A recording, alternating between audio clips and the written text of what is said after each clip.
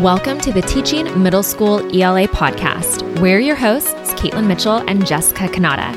If you're looking for ways to bring rigor and engagement to your middle school ELA classroom without sacrificing your nights and weekends, then this podcast is for you. Our goal is to provide you with your weekly dose of tips, tools, and inspiration so you can actually enjoy teaching again. We'll help you bring the fun and creativity to your ELA lessons so that your students master the standards and you can leave school when the bell rings. Get ready to be that teacher you've always wanted to be, to do great work and thrive. All right, we are super stoked to dive into this particular episode about running small groups more effectively. So we titled it that because perhaps you are running small groups effectively, but maybe one of these strategies is going to help you do it even more effectively, up-level your game. Maybe you're on the other side of the ball, the other side of the spectrum, right? Where small groups are like, oh my gosh, I want to pull my hair out, which is actually where this podcast episode stemmed from, was a question from one of our EB teachers inside the EB Teachers Club. So we'll be reading her question to introduce the episode.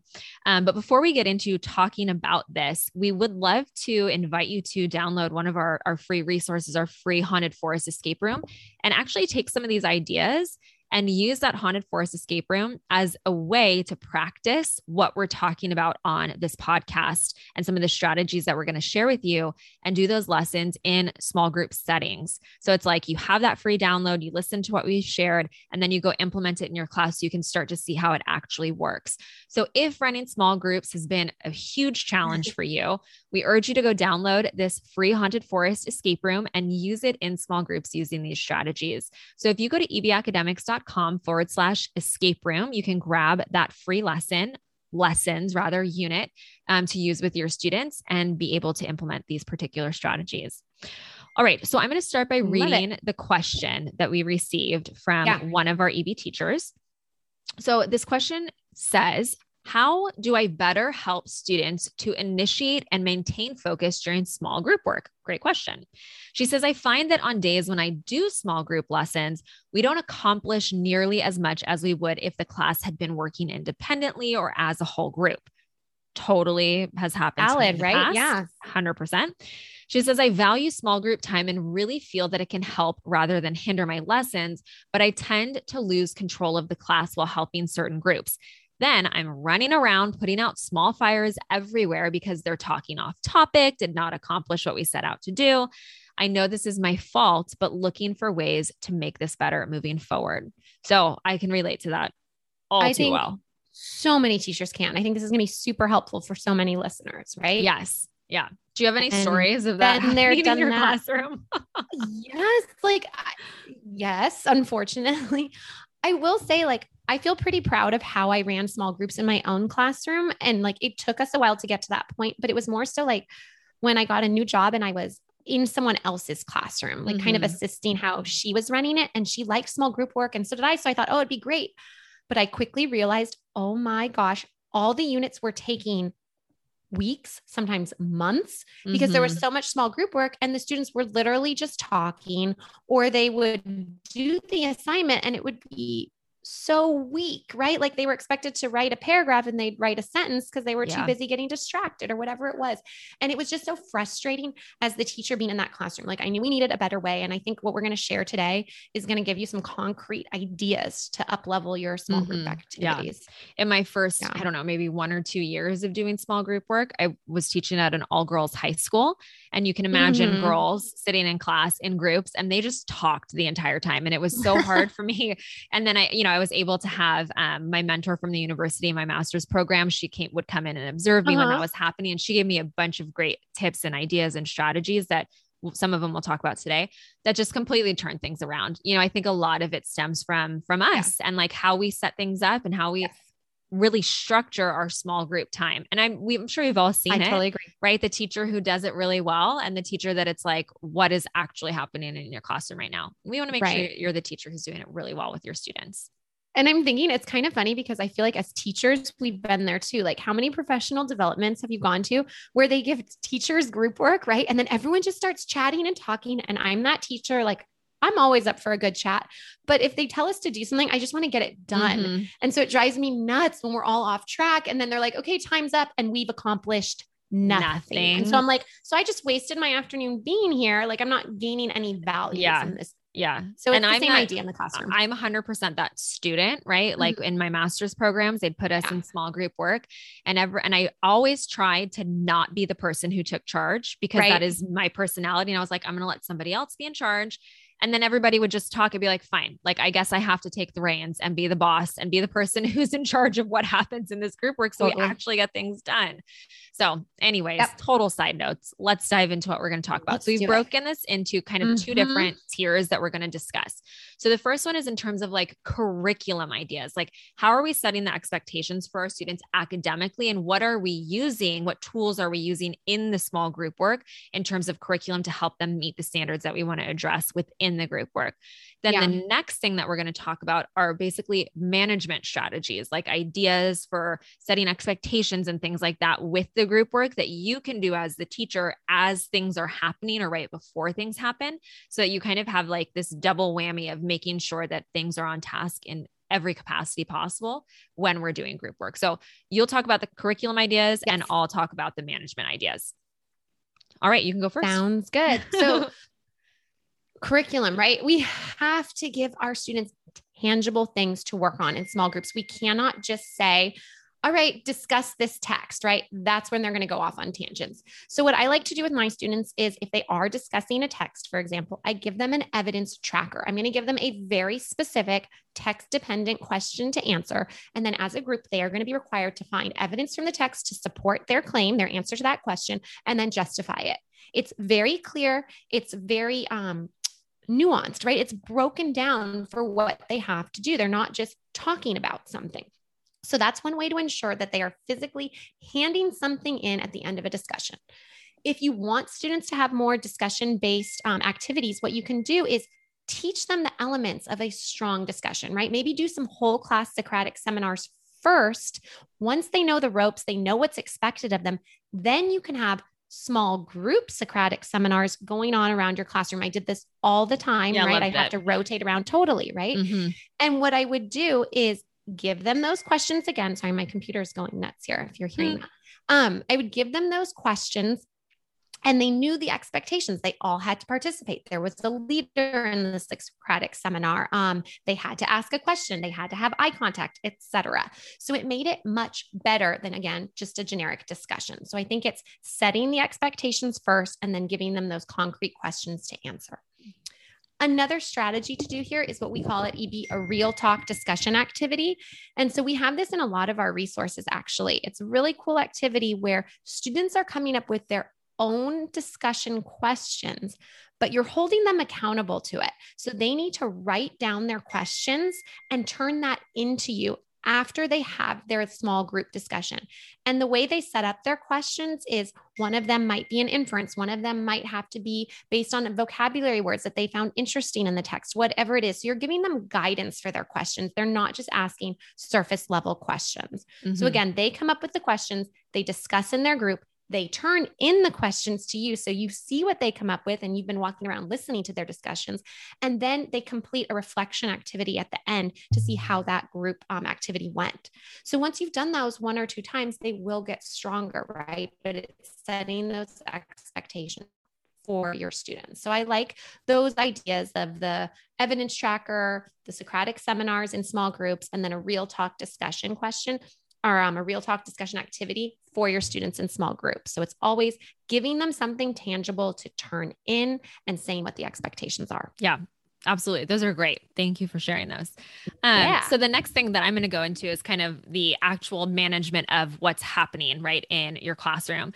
So I have a few different strategies to share with you. And the first one is tied into our 15 minutes strategy, which is actually, if you go listen to podcast episode number 139, I talk all about what my 15 minutes strategy is. And so before I put students into their small group work, I let them know, hey, if we do a great job in our group work, the whole class is going to get 30 seconds towards our 15 minutes, which 30 seconds is a lot of time. If you have no idea what I'm talking about, you definitely have to go listen to that episode. And everyone does a good job. Well, what does that look like? Right. And we'll brainstorm as a class and put on the board what the expectations are of ourselves. So I'm not telling them this is what it looks like 1, 2, 3, 4, 5. We're actually discussing as a group, as a team, essentially, hey, these are the things that we need to do in Mrs. Mitchell's class to ensure that we're able to get those 30 seconds toward our class time at the end of this small group work. So they're coming up with what they need to hold themselves accountable to, which is incredibly helpful for them to set those own expectations as well. The other thing that I will do is I will set expectations on the amount of time that we're going to be doing this. So if they're doing stations, right, they only get 10 minutes per station, 15 minutes per station, whatever it might be. If they're in small group work, they might have 20 minutes to complete this activity. And it follows this, I think it's called Parkinson's law, right? Where work expands so as to fill the time available for its completion. So basically what that means is as much time as we give ourselves to complete a task, it's going to take us that long, right? So if we tell our students it's going to take you 20 minutes to do it, it's going to take them 20 minutes. If we tell them it's going to take 10 minutes, it's going to take 10 minutes. So we basically fill that amount of time with our work that we're actually doing. And so I like to put that on the board. This is going to be completed by, 11:41 if we're giving them 20 minutes to complete it in class. And then as time goes by, I will give them prompts. Hey, you've had 5 minutes already. You only have 15 minutes left. This is where you should be in your small group work. If you're not there yet, you might want to pick up the pace a little bit or raise your hand if you need my assistance with something. If you're ahead of the game, hey, you can take a little bit of a breather and maybe go back and make sure that your answers are more in depth. Maybe you need more evidence or something like that. So often throughout when they're doing their group work, every 5 minutes or so, if it's a longer period of time, if it's maybe 10 minutes, I might do like every 3 minutes and give them kind of a countdown at the end. I also do that at the end of the time that we're working on the group work. So if there's 2 minutes left and we're getting down to the wire, hey, you have 2 minutes left. This is what you need to be wrapping up. This is where you need to be. And so I'm really giving them guidance on what it is that they're supposed to be doing and how they're supposed to be filling their time. And what's really cool is after group work ends and before group work ends, I'll actually use that time of our classroom, 15 minutes classroom strategy to give them more seconds towards their time. So I remember my first few years teaching, I'd put them in group work and it would take them 5 minutes to get into group work and get started. And it was such a waste of class time, right? And so I got to a point where I told my students if we were moving around the classroom, I would tell them all where they're going to be right beforehand. And I would let them know, gather your stuff. You have 30 seconds to get seated and get started. And our class will get 5 seconds towards our time. Ready? Look at my watch. Go. They have 30 seconds. They're running around the room. They're racing to their spot. They're opening their stuff. They're getting things ready to go. And they've started before that 30 seconds ends. And so they're getting right to task. Same thing goes for when we're wrapping up group work, right? If I want them to get back to their seats, no one's lollygaggling and like sauntering to their desk slowly, like stealing a pencil from their friend and throwing it across the room and getting in trouble because they only have 15 seconds to get back to their desk in order to get those 5 seconds towards our 15-minute strategy. Again, if you have no idea what the 15-minute strategy, you have to listen to that episode for this to make sense. But it is a game changer for ensuring that you are not wasting, right, any of your class time at all. And the last thing that I will say is going back to what Jessica was talking about, but just being responsible for turning something in at the end, right? There has to be some sort of completion project. Like what is the completed done thing that they're handing into you? Whether or not that's they're presenting their findings to the class and everybody has to present. So if their stuff isn't done, they're going to be standing in front of the class with nothing to share. No one wants to be in that position, right? Speaking in front of the class is nerve-wracking as it is. Doing it without everything being completed is way worse. So I like to hold students accountable. That's one of the ways that I do it. An actual assignment is given to them. There's an expectation of this particular question, like Jessica was talking about, or this particular evidence tracker needs to be completed. This is what completed looks like. This is what an A looks like. So just really very clearly setting the expectations for them from the beginning. The other thing that I will say that kind of ties into what this question was about is this teacher was saying, I'm in with another group, right? And this group on the other side of the classroom is just being crazy. right? And that's hard to manage sometimes because we're with this particular group, is I think truly, managing how much time you're spending with any given group, right? If you're spending 15 of those 20 minutes with one group, well, of course, it's going to be really hard for groups across the classroom to manage themselves, especially if they're fifth and sixth graders. Like, that's really challenging to be responsible for yourself. So I would urge you to perhaps set a time limit on yourself that you're spending at each group and moving on and moving around the room. If it's only you know what I mean? If you have an aide or something like that in your classroom, and you're lucky enough to have that assistance, perhaps the aide is able to do that on a kind of time basis, and you're able to delve into more deeply with the students in a particular group that needs your help more. So those are some of the classroom management ideas that I've used. They work like a charm. Yes. I'm telling you, that 15-minute strategy is a game changer in using it to get your small groups working and on target.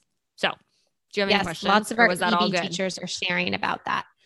Awesome. No, you did awesome. I was just saying that lots of our EB teachers are sharing that is working for them in their classroom, that 15-minute strategy. So I love it. Yes. And I think this is super helpful. We encourage you to, try one of these things, right? We hope you're not like, oh, I'm just going to give up on group work if it's been challenging, because it's so beneficial for students, but just take one of these, maybe listen to this more than once, and then run with that idea and see how it works in your classroom. Yes, absolutely. All right. So we hope that was helpful. We know that that's a problem that comes up. Clearly, it was one of the issues that one of our EB teachers was having. So we know it's a problem elsewhere as well. And hopefully this will help you run small groups more effectively. Maybe you do some of these already, and maybe there's one golden nugget of information that you're like, oh, I'm going to take that and bring that into my classroom as well.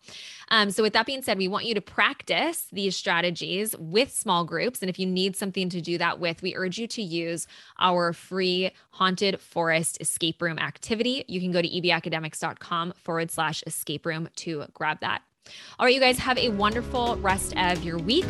We'll see you in November, right? This is the last of our October podcast episodes. Can't wait to see you guys then. Happy Halloween as well. Bye everybody.